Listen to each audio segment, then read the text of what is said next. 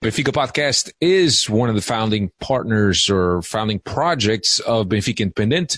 BenficaIndependent.com is a site where you could find tons and tons of content, our podcast included, Brinco do Batista, Benfica FM, along with audio recaps of games, a lot of podcasts about modalidade, if that's your thing and you want to keep up with the modalidades, but you really don't have the time on your schedule to watch the modalidades on BTV. You can now catch the recaps and also modalidades talk on Benfica Independent, along with a lot of opinion articles, all independent, everyone with their own opinion. There's no agenda between Benfica Podcast, Benfica Independent. The only thing is that we just want what's best for the club. Benfica Independent is also on Patreon with 2 levels of support, one at 2 and one at 5. And I believe the 5 gets you some free swag. So if you like the content and if you like what's produced on there, please do support us by going to patreon.com/Benfica Independent.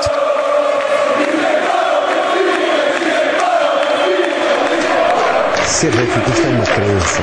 É uma religião muito grande. A adesão a um culto. A coragem, que é a liberdade, que é crer, que é vontade, que é o caráter das pessoas. A alma de quem é grande, maior que os maiores. É uma paixão com outra explicação.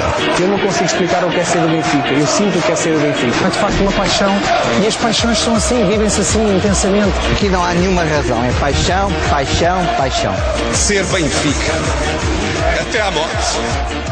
What's going on, everybody? Welcome to another edition of the Talking to the Dog Benfica podcast. My name is Alfredo Fumaças. With me, as always, Dave de Oliveira. What's happening, Dave? Nothing much, Alfredo. Great to be back on here tonight to discuss all things Benfica, and we got another win. That's right. With us tonight also, Cristiano Oliveira. The man, the myth, the legend. I don't know what else you could call him, but there's so many adjectives that you could find for Cristiano Oliveira. All of them good, obviously. Cristiano, it's been a while. We missed you. Tell everybody where you've been. We could just go with the happy one. I'm the happy one. I'm the glad positive one. No, the happy. I'm happy. I'm happy that I'm back here on the podcast to speak with my brothers. I'm happy to get another opportunity to speak about Benfica. I'm happy that there is positive things to talk about. It's a much better spell, a much better atmosphere than the last time I was here on the podcast.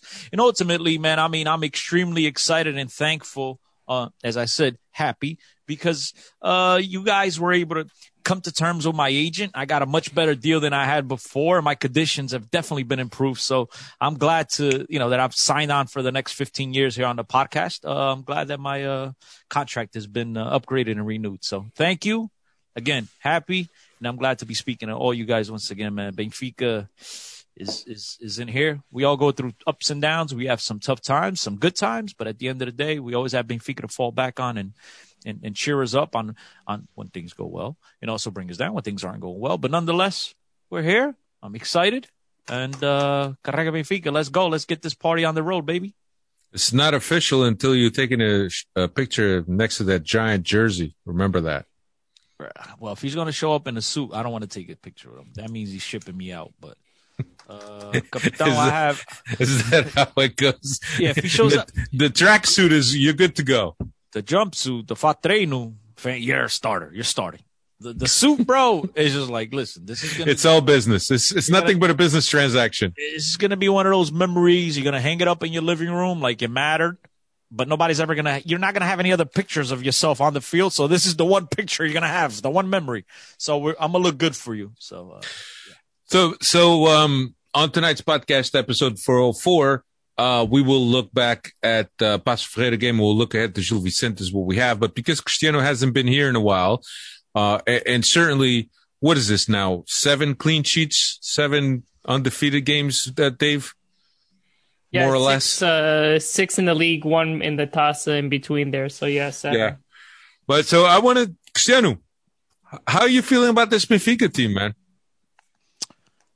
Bro, this is what we all anticipated coming into the year. This is what I was extremely excited about. The coaching staff, some of the new additions to this club. Coming into the year, we had this, this is where that excitement came from. But unfortunately, as we know, things didn't get off to the best of starts. We tried our very best to keep things positive. I tried to defend my boy JJ, and as you guys know, I've said it multiple times, and I think even you agreed, guys. Even you guys agreed with me in terms of when Benfica went through that spell of giving up 2 goals a game. It was like, guaranteed, just put 2 goals down. We're giving up 2, and we even said the biggest haters of JJ and his coaching staff. Even those guys have to admit that this is unlike JJ's teams. And so that's where the question of the whole COVID and the practice. And so when you see these last handful of games and our results and the fact that we've been able to tighten things up in the back and not leak goals, it gives that argument more credence because now Benfica's playing 1 game a week. They have time to get familiar with the system. He has time to rotate his guys in and out and get everybody on the same page. And once he's done that, this team has totally flipped the switch and they're playing fantastic football. And as I've said, this is what we all anticipated coming into the season. This is what the positive and all that hoopla and all that excitement in the preseason. This is what we all expected. And so I'm glad that, they're finally able to put it together.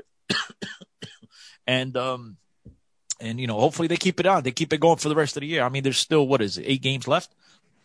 And we have to win every single one of them. And there's Sporting's been tripping up, as I've said to you guys multiple times. These young players are going to start feeling the pressure at some point. Are they starting to feel it? We'll see. They got themselves another very tough match this weekend. A Porto Pasto, one of those Porto guys will be leading the way. Head coach at Farense, he's going to try to make things tough for Sporting. So we'll see, man. Benfica has to stay on their path, win their games, do what they have to do, and no fim é que se faz as contas. So let's see. Yeah, no, for sure. And look, I think that Cristiano, it's a shame that Cristiano hasn't been here to see this transformation, if you will, of Benfica. But it's good that he's been watching and he knows what's going on. But Dave, let's get right into this Passos Ferreira game. Benfica started with Helton in goal, Veríssimo, Otamendi and Vertonghen in the back, Gonçalves and Grimaldo, Weigl, Taarabt in the middle, Rafa, Waldschmidt, and Seferovic up front. Dave, surprised that he went back to the 3 center back setup? Surprised in a way, but maybe a little bit that he's showing some respect for Passos. Like we had said before the match, that they were one of the stronger teams in the league this season. So maybe lining up with the 3 across the back with Grimaldo and Diogo Gonçalves playing as the wing backs there gives you shores up the defensive line there. Luckily for us, we weren't tested as much in the third and the final third there from Passos because of the red card. But going into the match, I think it was a strong lineup to field against one of the stronger clubs in the Portuguese league. Yeah, Chris, what's your take on the flip flopping between the 4 center backs and the 3 center backs? You think that it's according to what games ask for, or you think that at this point the team is comfortable playing in both setups? I think Veríssimo brought in a different defensive liability to the back. He was able to tighten things up. We all like the work that Vertonghen and Otamendi have displayed so far this season. But this guy's brought a different type of what's the word I'm looking for? Consistency in the back, and I think has been able to give the team a different look and different options. Obviously, Benfica could play in the 2 center back setup. They could play in the 3 center back setup. I think they're very comfortable at this point. As I've said before, with the 1 game a week now, it allows this team a lot more practice time. And I like to think that JJ's implementing those tactics at practice in order for these guys to get more acquainted with one another. And you see the teams obviously picked up their levels of play. But as Dave said, I think it was a sign of respect for what Passos Ferreira has done this year. I think what we've seen with JJ and converting to a 3-man setup in the back, the greater the difficulty of the game, I think he implements that. Now, when it's a game where he foresees or anticipates Benfica are going to have a ton more possession, they're going to really, basically, in other words, they're going to be living on the opposition's midfield. Then there's no need for 3 center backs. You need another guy, another Pizzi in the middle, another guy to control the ball, move the ball around. So I think he's making those decisions based on each opponent each week. And at the same time, look, it's an opportunity to get Vertonghen in and play the 3 guys in the back. I don't think he wants to really go away and all of a sudden discard Vertonghen to the bench. So it allows them to maybe give Vertonghen a game off, 2 games off, and then bring in the 3 center back and keep everybody happy because, you know, at this stage of the season, it's important that you keep everybody positive. You keep everybody with confident and happy at the same time. So I think he's doing a good job juggling everything. I know some fans still aren't happy with some of the decisions, but look, to me, it ain't broke. Don't fix it, baby. And right now, all things are going well for this team, and whatever JJ is doing, all the buttons he's pressing, coming out stars. So fantastic. I could not be happier. I'm absolutely ecstatic that this team's finally been able to get some consistency and they're playing well. Yeah, no, and for me, I mean, you could you mentioned a couple things, but you could pinpoint a couple changes that have been made that have resulted or have provided the right results, right? So, number one, we have the switch with Helton and Vlaco Dimos, and Dave and I spoke about it last week in terms of there are some differences between the two, but the one point that I argued, and I think, Chris, you and I have discussed this, is the fact that Helton, with the fact that he can come out of his line and can dominate the box, gives some confidence to the center backs too. And I think that when the center backs, and I myself have played as a center back, when you have a guy behind you, that gives you the confidence that he has your back, then you play a lot more relaxed. There's a lot more that you can control in terms of your approach, your mental approach, or how you're going to approach plays. Absolutely. And also, don't forget and don't discount the fact that the way JJ likes to play, likes to set up his teams. And we talk about how he always wants that huge high press with a high line. Right. And in particular, when you're playing against these teams in the Portuguese league, as I mentioned before, Benfica is really going to live in their own half and the opposition's half. It gives, as you stated, the center backs a little bit more confidence because now, realistically, our goalkeeper's playing as a sweeper. And so it allows your line defensively to be pushed up and you're able to squeeze the opposition and then the field becomes much shorter. And I think Benfica, with the addition of Helton to the starting lineup, it allows them to do that. Now, look. I know there's plenty of people that are upset about Vlaco Dimos. And look, he's a nice guy. Really nice guy. I like the guy. He's a nice guy. I've had the privilege of speaking to him. Really nice guy. But the fact of the matter is, look, in between the pipes, he's got cat-like reflexes. No one could dispute that. But aside from that, with playing no pun intended. Exactly. With playing with his feet, being able to come out for crosses, holding on to the crosses, which is most important. As you guys that have listened to the Benfica podcast over the years know that I've been bitching and complaining about why is it that he punches everything out. It gives the opposition another crack at it. It gives when he just punches it out. When the ball's punched at, it's kicked at his chest and he punches it, he parries it away for a corner. Rather than retaining possession, you're giving the opposition another scoring opportunity because any corner kick is always a scoring opportunity. And then therefore, with Helton in, he's able to hold it on, start the fast break, counterattack, whatever it is. But at the end of the day, Benfica does not concede possession. You're taking the ball away from the opposition. And when the opposition does not have the ball, they can't score, right or wrong, unless these guys are, pulling Farense or whatever, scoring 2 own goals. But that's, that happens. Those types of things happen. But if the opposition doesn't have the ball, they can't score. And I think he gives Benfica that confidence, that luxury of, as I said, playing as a sweeper, allowing the defense to be a little bit more lax, allowing guys to push up, squeeze in the opposition. And so I think, look, I was told, and Alfredo, we've had these conversations off the air. I was told at the beginning of the year to expect any moment for Helton to be given the nod over Vlaco Dimos. It took longer than I anticipated. It took longer than what I was told, but it was a matter of time, and whoever told me was 100% correct. And JJ pulled the trigger. And I know a lot of people are unhappy, but when you go, what is it, 6 games or whatever they set now, Europe, the top 5 or top 6 so far in the European football. They've got the record for most goals without conceding. I mean, most minutes, I should say, without conceding a goal.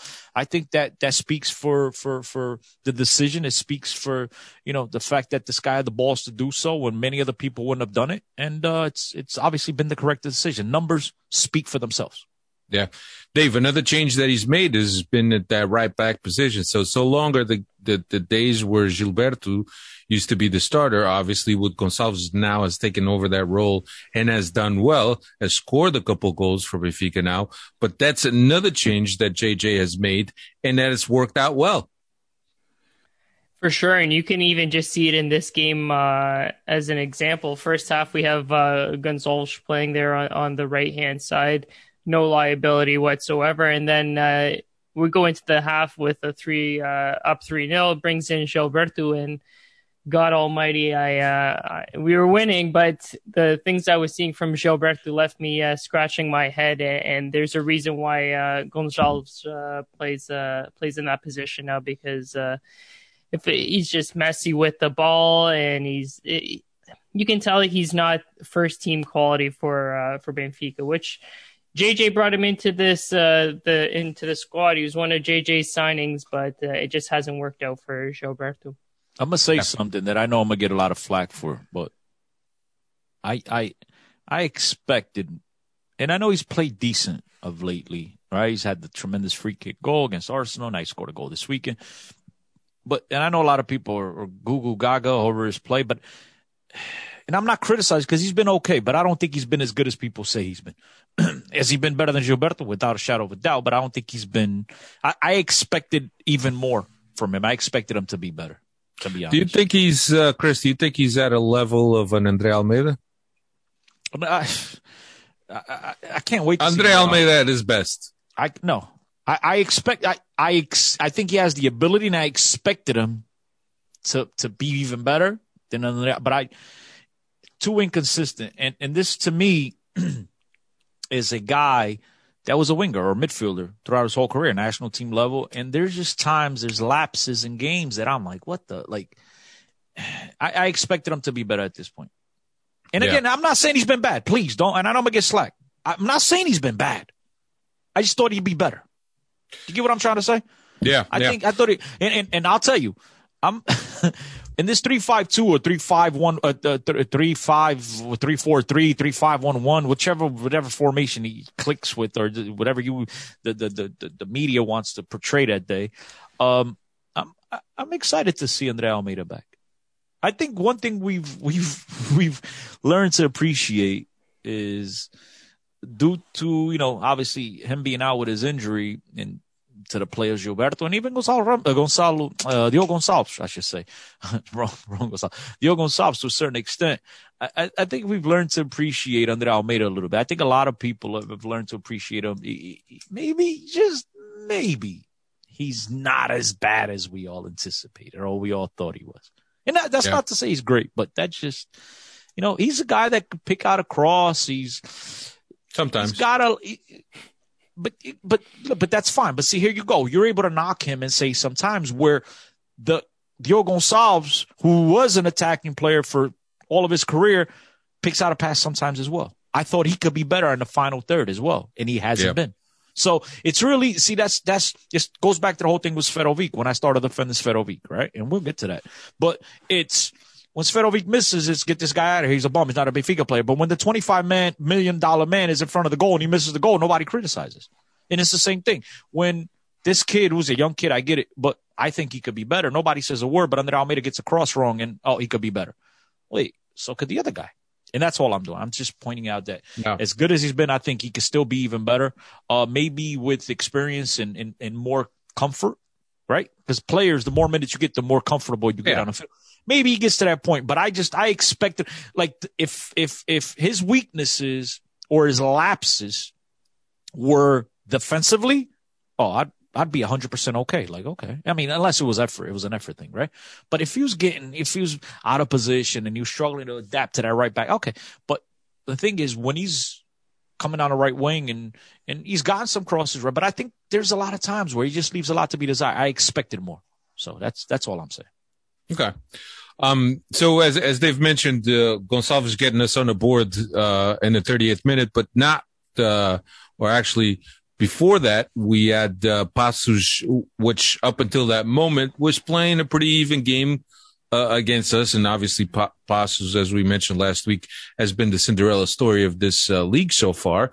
But Stephen Eustáquio, fellow Canadian, picked up a red card after a very careless tackle on Julian Weigl. And initially the ref branded the yellow card, but after VAR, and I think this is a perfect example why VAR should exist, is when they review cards, they could see the seriousness of a foul, and certainly it was a very dangerous foul by Eustáquio, and I don't question whether or not it was on purpose, but certainly studs up above the ankle, that without the ball, that's going to be a red card all day, especially when you hit somebody or there's an intent there. And certainly you can complain all you want about the red card, but in my eyes, and I think that in a lot of people's eyes, and now that we've seen the multiple replays and also the pictures, it's a red card. There's nothing to it. But they've certainly, the red card for Eustáquio conditioned the game. Now Benfica all of a sudden has more possession, has more control of the ball, and now Passos is now forced to back up into their defense with one less guy. Yeah, but they didn't. If you remember, they didn't make a change right away. They didn't take off a striker and change their formation that way to bring on a defensive guy. They left the same guys on the field to finish off the half, but you can definitely see that they were pushing back more and not going as forward as much. Mind you, Benfica at that point towards the end of the first half was really pushing and trying to get that goal there towards the end of the first half. But yeah, you gotta, usually when we see these smaller clubs in Portugal, they'll make the substitution right away to take off a striker and bring on either somebody to replace Eustáquio in the center mid, or bring on a more defensive player. But Passos left their players on to finish the second half and just played with the same squad going forward. Yeah, well, when you back up, when you drop your lines, now all of a sudden you're reducing the space in the midfield, so you don't necessarily have to replace it when you're playing with three guys in the middle. You just make the field more compact, and you're going to make sure that there's no space in between those lines. And that's what Passos did. Benfica scored the goal. Then Passos all of a sudden has to come out and play because they were going to get pulverized if they just sat back there. And then it opened up more room. The 2-0 came from Rafa after a brilliant assist by Seferovic. And then not too far after that, Seferovic got the assist from Taarabt to put Benfica 3-0 going into the locker room. Cristiano, there's a couple of things before you ask a question. One, I was going to ask you, there was a controversial play that the game was stopped for a while to get the goalie some assistance on a possible penalty over Waldschmidt. So I want one question I was going to say. That was question one. What do you guys think? Was that a PK in your mind, or do you think it was a good play on? That's number one. And the second point I was going to make was, look, whether they got a red card or not, they came up against the great Seferovic this week. And I mean, they came in against that buzzsaw. And I think with 12, 15 players on the field, they weren't going to stop the great Seferovic. Seferovic had the greatest performance in the history of Seferovic. I think the only more glorious night he had might have been the one he made his baby that night. Until then, this is the best outing he's ever put up. So didn't matter red card or no red card. Initially, I didn't think it was a PK because they only showed the angle in which he collides with the goalie as the goalie coming out for the ball. But now, where they've shown the before, where they actually have a defender that gives him a shove, that gets him to collide with the goalie. And we've seen those for Sporting. We've seen those for Porto being called.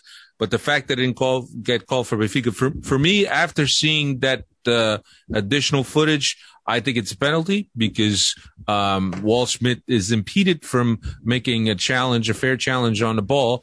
And granted, in the run of play, it might have looked like just a collision with the goalie. But, the fact of the matter is that there's a push there. And then what I wanted to ask you, Chris, another change that has been operated by JJ is the fact that he's taken out Darwin, right? Because up until this point, or up until this run, it always had been Darwin and Seferovic, two guys with similar characteristics and really empatafodas, right? Really. And it looks like now with Seferovic playing as the lone striker and probably something in a supportive role as Waldschmidt has had, very similar to what João Felix used to do. He used to be the guy that goes in between lines, carries the ball, makes the combinations. Now we're seeing the best of Seferovic, really. And a lot of that, the fact that he's playing by himself, and then the buildup in confidence that he has gotten to right now, he's, like you said, he's playing his best football at Benfica.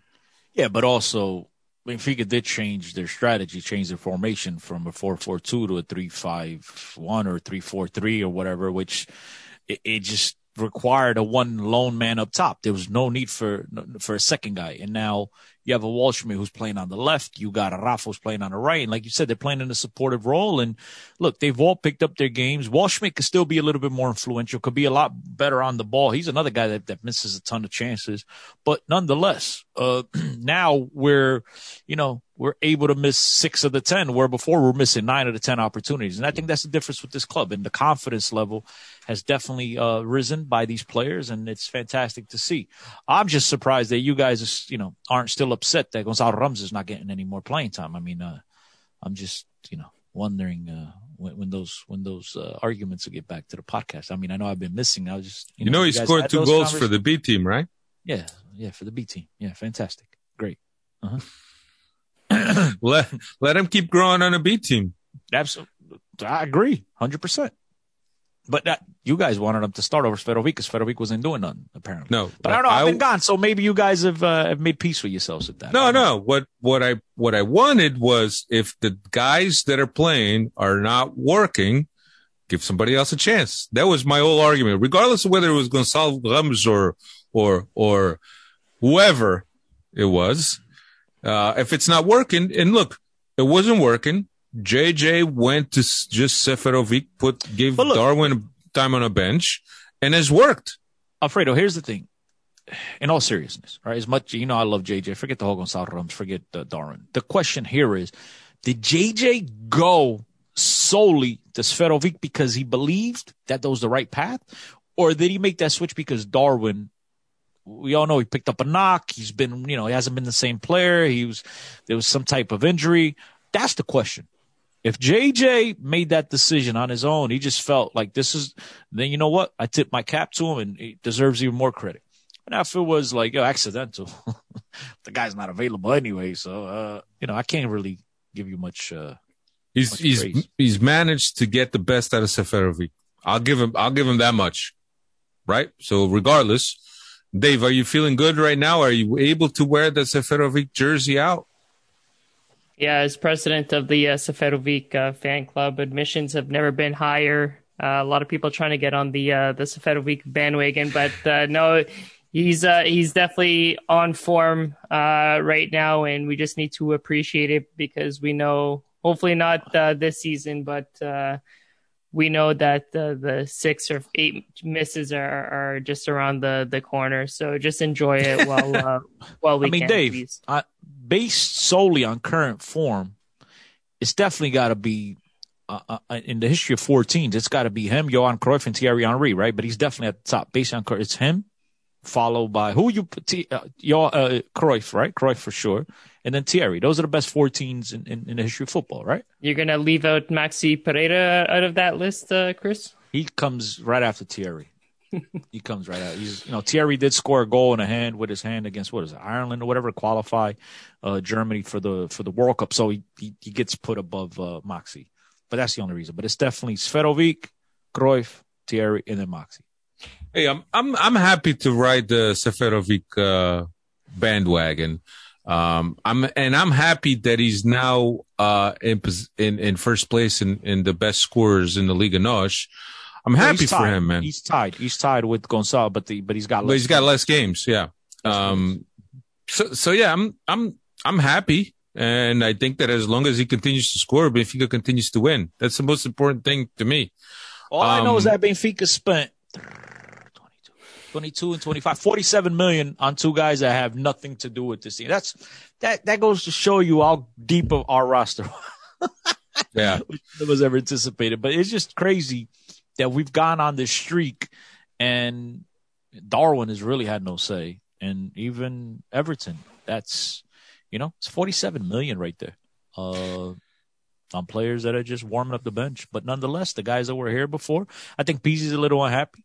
Hasn't gotten that much playing time. You can tell he's not that chippy, that happy go lucky guy on the sidelines. I wouldn't be neither if I was on the bench. But as these guys are playing and they've all found some rhythm, they've all found some comfortability with one another.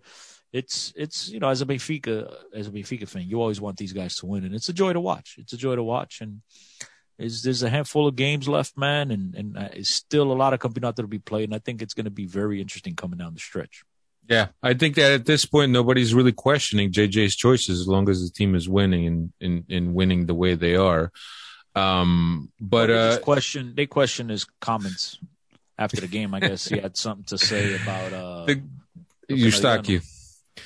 Look, the guy's not the best communicator, and I think that we all understand that. And I think that there's not much you could expect from JJ in terms of being a good communicator, or he will get misinterpreted all the time and he will be misunderstood mostly all the time.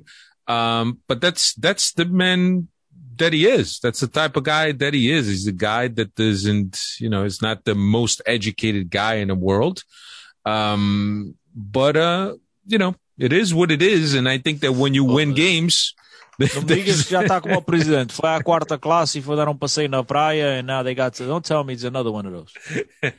Não tem, pelo menos mais da quarta classe, Alfred. Não tem. But I'd like to know what his intentions were behind those comments at the end. Yeah, look, keep your comments about other players and other coaches to yourself. Talk about your team. Talk about your players, man. I got a phone call today. Someone criticizing that and ripping them because they said, the one play I haven't forgotten was the Taremi read against Otamendi at the Dragão, and he was quiet. That's when he should have bitched and complained. He didn't say nothing, and now he says something against Eustáquio. So the guy had a problem. And I said, at the time, Benfica wasn't really winning. The guy had nothing to say. Yeah. He was lucky to get out, happy that he got out without a loss. And now he's winning. He just sabe como é que é. O gajo vai bater o peito. When the Roosters going good, they wake up every day at 5 o'clock in the morning. And when things are tough, they try to stay in bed a little bit longer. Yeah, Benfica added 2 more goals in the second half, and the last one being by Darwin. And we saw No, I didn't cry, but there was an emotional display by Darwin. Obviously, he shed some tears. But look, I didn't cry. Did he think he was never going to score a goal again? I didn't cry, but I can't help but to think about what the guy has gone through in terms of personally, right? The personal struggle that he's had, the heavy price tag in which he came, the big expectations, the hope from him that this is going to be his chance, the fact that things haven't gone well and he has failed, he hasn't made the most out of his opportunities.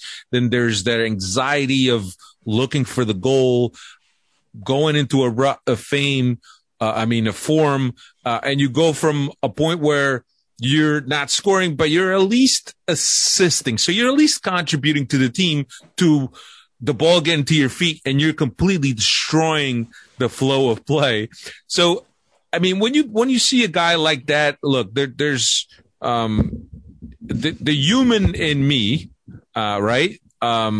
feels bad for the guy for everything that he's gone through. And we always, as humans, we always like the feel good story. We always like the underdog story at the end. And I think that, when you see this type of emotion from Darwin, you really have a feeling for what his intentions are. And he had every good intention at Benfica, and he cares.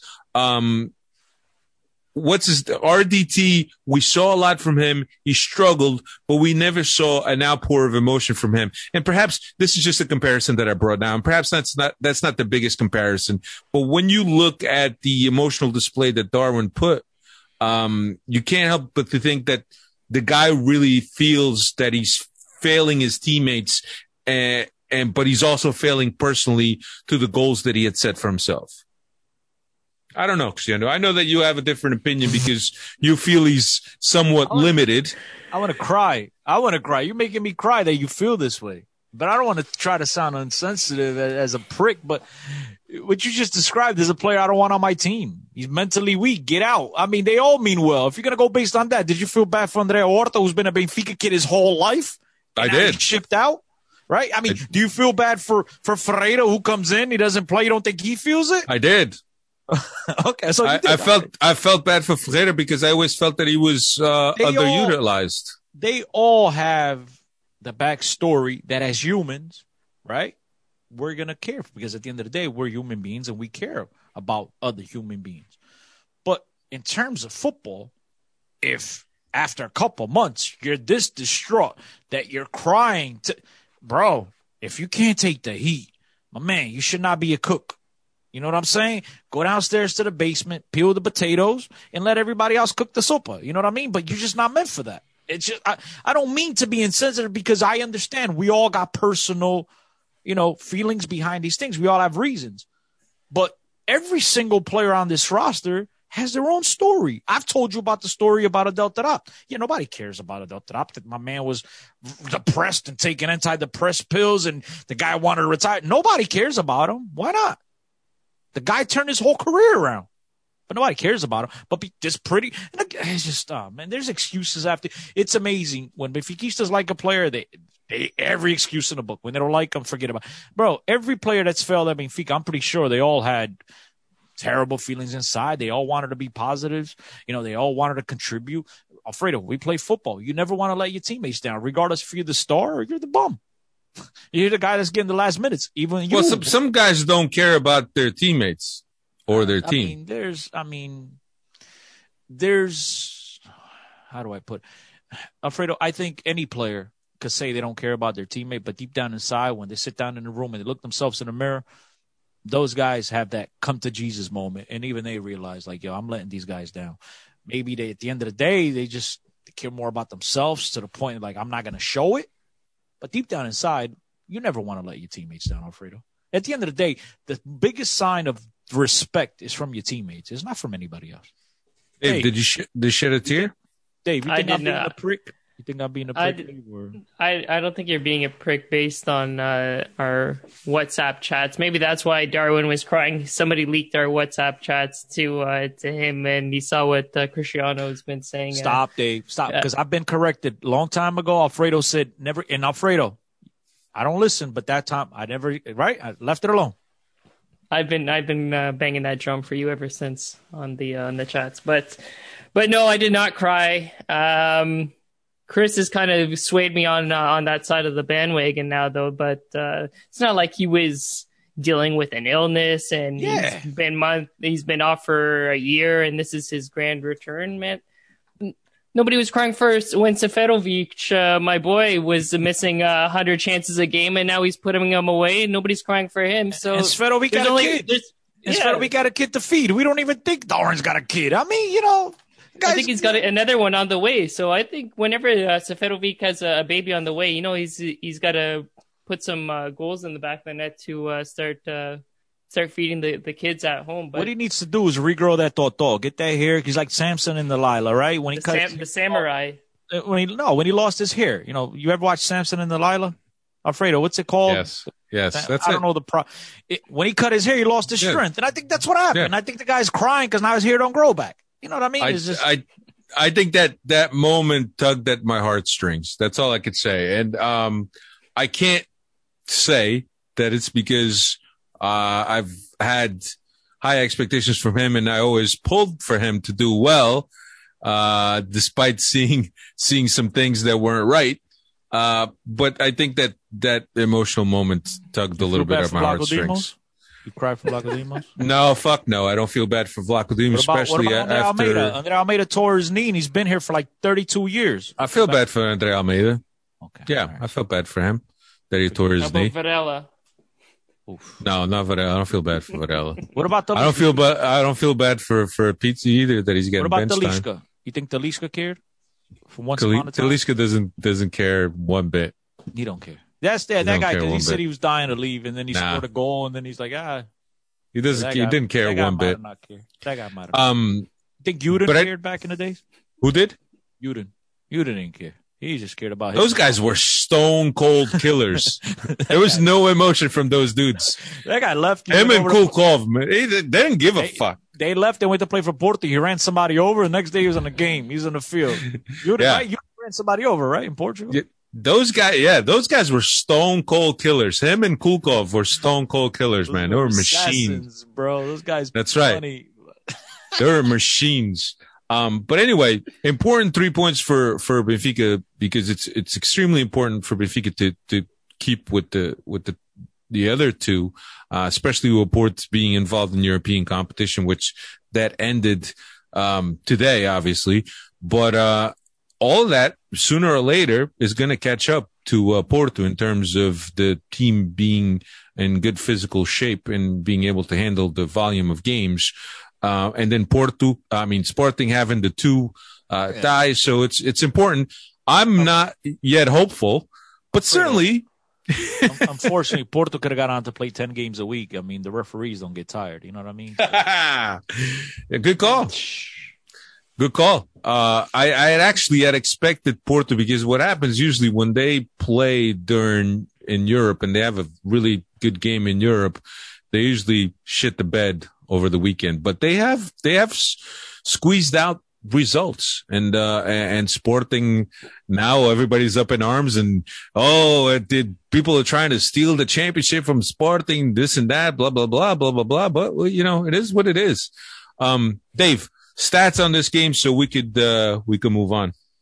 To feed those conspiracy theories about trying to steal this championship, the 3 of the last 4 games, Benfica's benefited from their opposition receiving a red card in the first half. So we're not getting these penalty calls, but I guess the cash is going towards red cards this year. Seferovic with the brace brings his goal tally to 20 across all competitions. At the end of the game, he was sole leader, but Pedro Gonçalves of Sporting later scored later on, and so they're both tied at 16 apiece. Darwin returns to the score sheet for the first time since February 11th. And we made mention to it earlier, but with another clean sheet, Helton and Benfica now hold the record for most consecutive minutes without conceding a goal this season in Europe. They passed Manchester City's record of 602 minutes without conceding, and they're currently at 680 and counting. Yep, those are the stone cold numbers. Good defense. Seferovic scoring a lot of goals. We go from conceding 2 goals a game, and now we got this record of minutes without conceding. So, as you're looking at this team, and as Cristiano alluded to before, this is the typical JJ team. Very stingy in terms of giving up goals, and also good output machine. And I think I read something on Ebola today that he's about to hit the 100-goal mark, or he's on target to hit which he's never. Which he's always done at Benfica. And that's amazing. Through a shit season, they're about to hit that as well. And it's and it doesn't seem. I mean, you guys correct me if I'm wrong, but it doesn't seem there's been goleadas left. There's been many 5-0, right? It's been like 3-2s. I guess he's scoring 3 goals a game, but it's still there hasn't been those shellackings that we've grown accustomed previous It season. certainly hasn't been a 10-0 win over Nacional. Mas isso também só aconteceu uma vez em 100 anos também, calminho. But up next, we got Gil Vicente. Gil Vicente will come to Estádio Luz to play Benfica on Saturday, 6 p.m. local. So a little bit of a daylight game there. Dave, what's Gil Vicente been up to? They haven't been doing all that bad. They're mid-table, I believe. Mid-table, but there's huge congestion there between 9th and 10th place there. So they're in 9th and last place. Right now they're in 10th with 28 points from 8 wins, 4 draws, 14 losses. But like I alluded to, only 8 points separate 9th place from last place. So Portimonense has 29 points in 9th and Nacional has 21. So a big congestion there in the middle of the table. They come into this match winning 3 of their last 4 matches. Historically, it's been positive for us. 33 wins, 7 draws, 4 losses. Last time we've dropped points against them was February 2014. And last time we failed to beat Gil Vicente at home was August 2005. Yeah. Look, it's another game that we have to win, plain and simple. No, nothing more to it. And I know that their coach Suarez is a good coach and sets up teams well.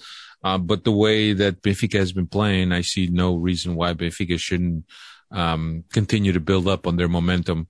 That game against was it Maritim when we came back from the break was a little bit uncharacteristic from Benfica up until what we have been doing to the international break, but certainly a game that we expected the team to have from 2 weeks off without competition.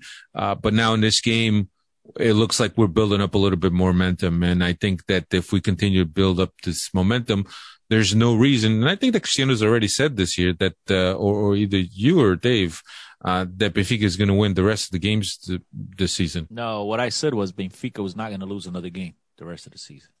Yeah. And they haven't. Been a couple of draws and all victories after that. But look, Benfica has their destiny in their own hands. Obviously. Oh, for second place at least. Yes.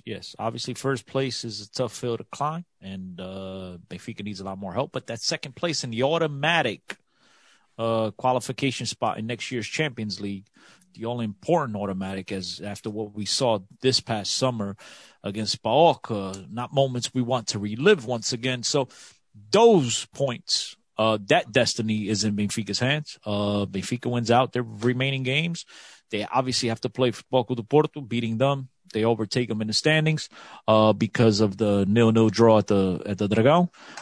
So there's still very important points to be played for, and hopefully the other guys at the front trip up and make things a lot more interesting. But after the tough road, after the disastrous results that we had in the beginning and even later in the middle part of the season, not that you're ever content with the second place, but if you're able to right the ship and some way, somehow able to, at the very least, get that second place, it'll go from being a disastrous season to just a bad season. Hopefully we get to connect with at the end of the year, Taça Portugal against Braga, and it'll just be, a bad season as opposed to a disastrous season. So obviously the outlook can be changed, but nonetheless, they still have to win the games, and they're still very important games, and hopefully they hold up their end of their bargain.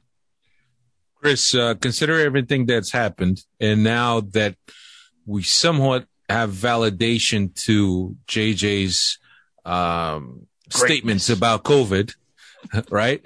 Do you think that second place in the Taça de Portugal is very much reachable? Yes. And you think you could consider the season a success? No, I don't, like I said, it's not a success. I just finished saying if Benfica finishes third and doesn't win the Taça Portugal and loses to Braga, it'll be disastrous. It'll be a disastrous season. But if somehow, some way they win the Taça, finish second, it'll just be, a bad season. It'll be I guess the only light at the end of the tunnel will be the fact that Benfica wins the Taça Portugal, which we've only won, 4 in the last 30 years. I mean, that's something to be happy about. But as far as the season in itself, it'll still be, at the very least, a C-. It won't be a positive grade. in my opinion. Right.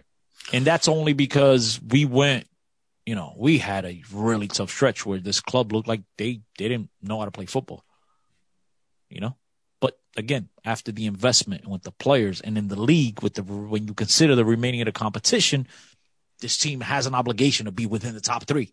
That's why third spot is disastrous.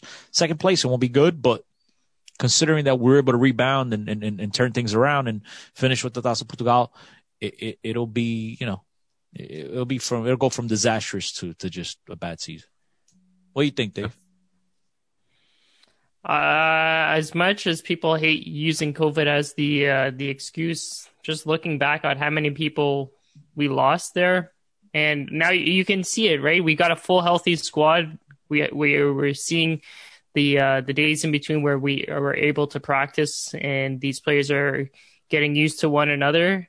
When we were in the dead of COVID with this team, we had players that had never played with each other before, and how would we be expecting them to be clicking on all cylinders? They were just putting people left, right, and center just to fill positions on this team, right? So I think people don't like using that excuse of COVID for the struggles there in January and February, but it's definitely got to be one of the top excuses for that poor stretch there.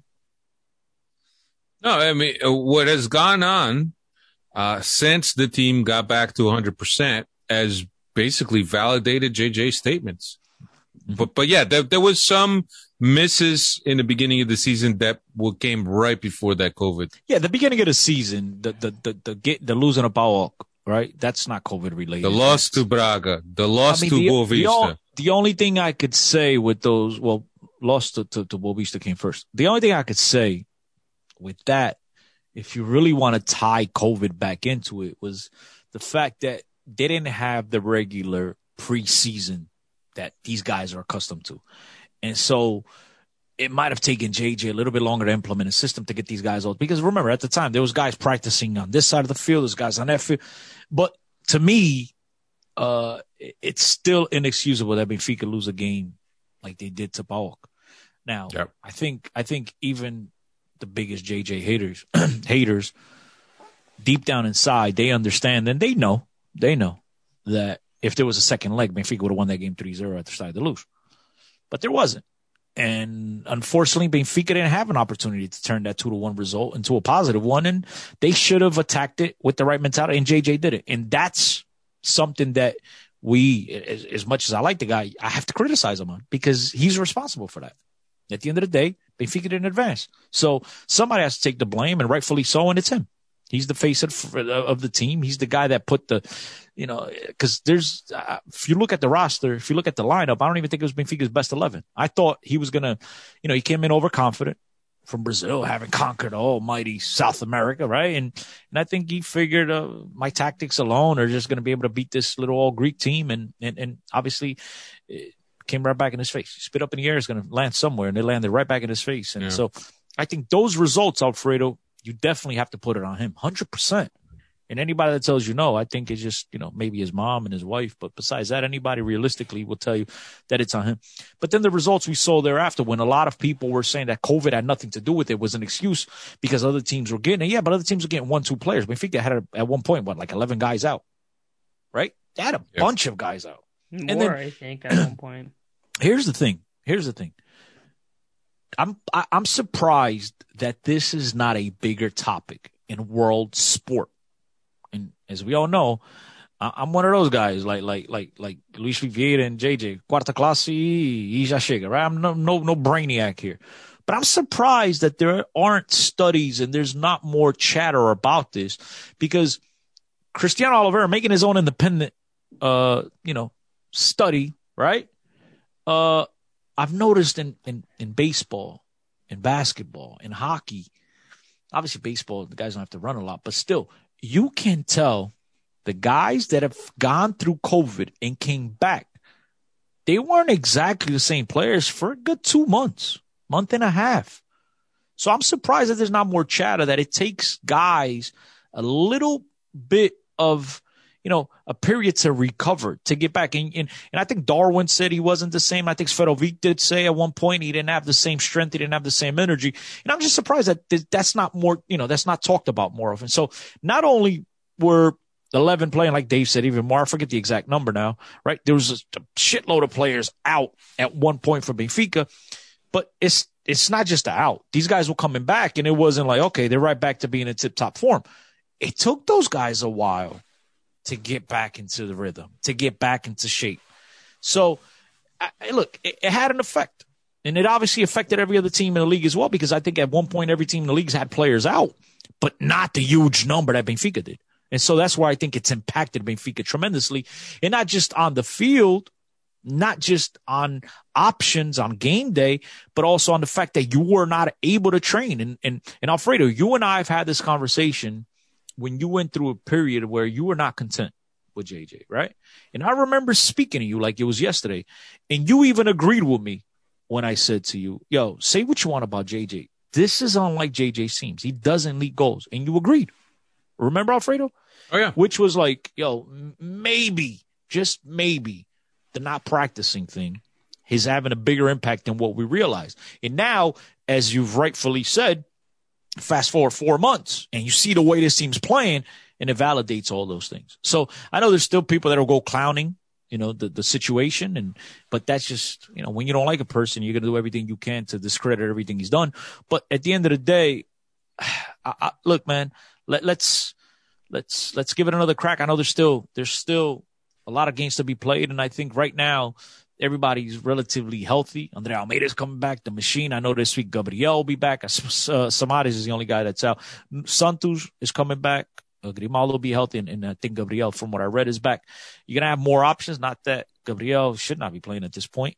Santos, same thing. But we'll see what happens. I mean, it'll be very interesting. But I like where this team is at right now, and that's because they're practicing, and that's because, more importantly, these guys are healthy. They've gotten over the COVID situation, and whatever tactics and, whatever JJ is implementing, these guys are following it to a T. And so the confidence level is very high. We talked about the results that they were getting when it was draws, 1-1 draw, 0-0 draw, when there was questionable penalties.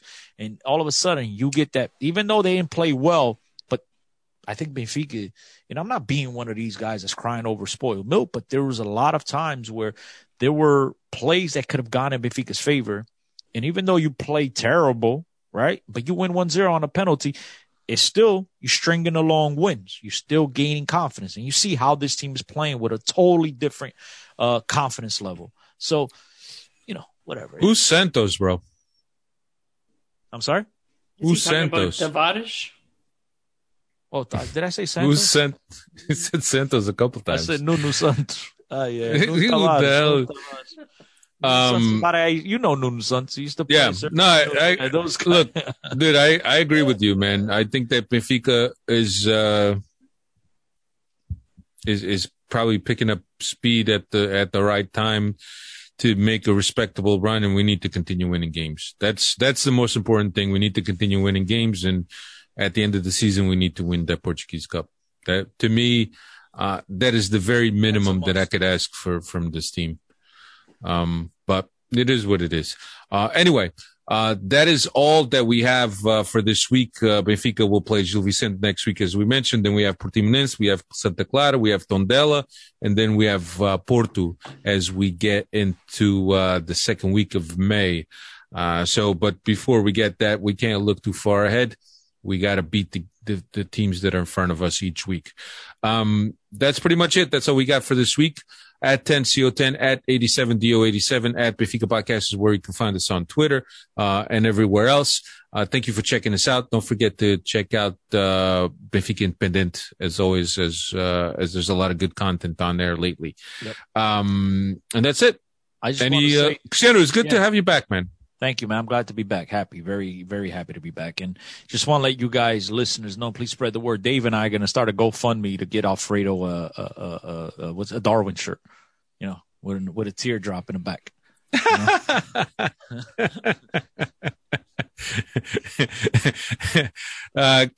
Yeah, the Darwin shirt, and then the name says Crybaby. No, instead of having instead of Darwin, crybaby. No, Darwin, and it's got that thing over the win, right? Just put a tear. Just put like a prison tattoo. Yeah, a tear right over that. All right, everybody. Thanks for checking us out. We'll be back next week. Take care, everyone. Peace. Later.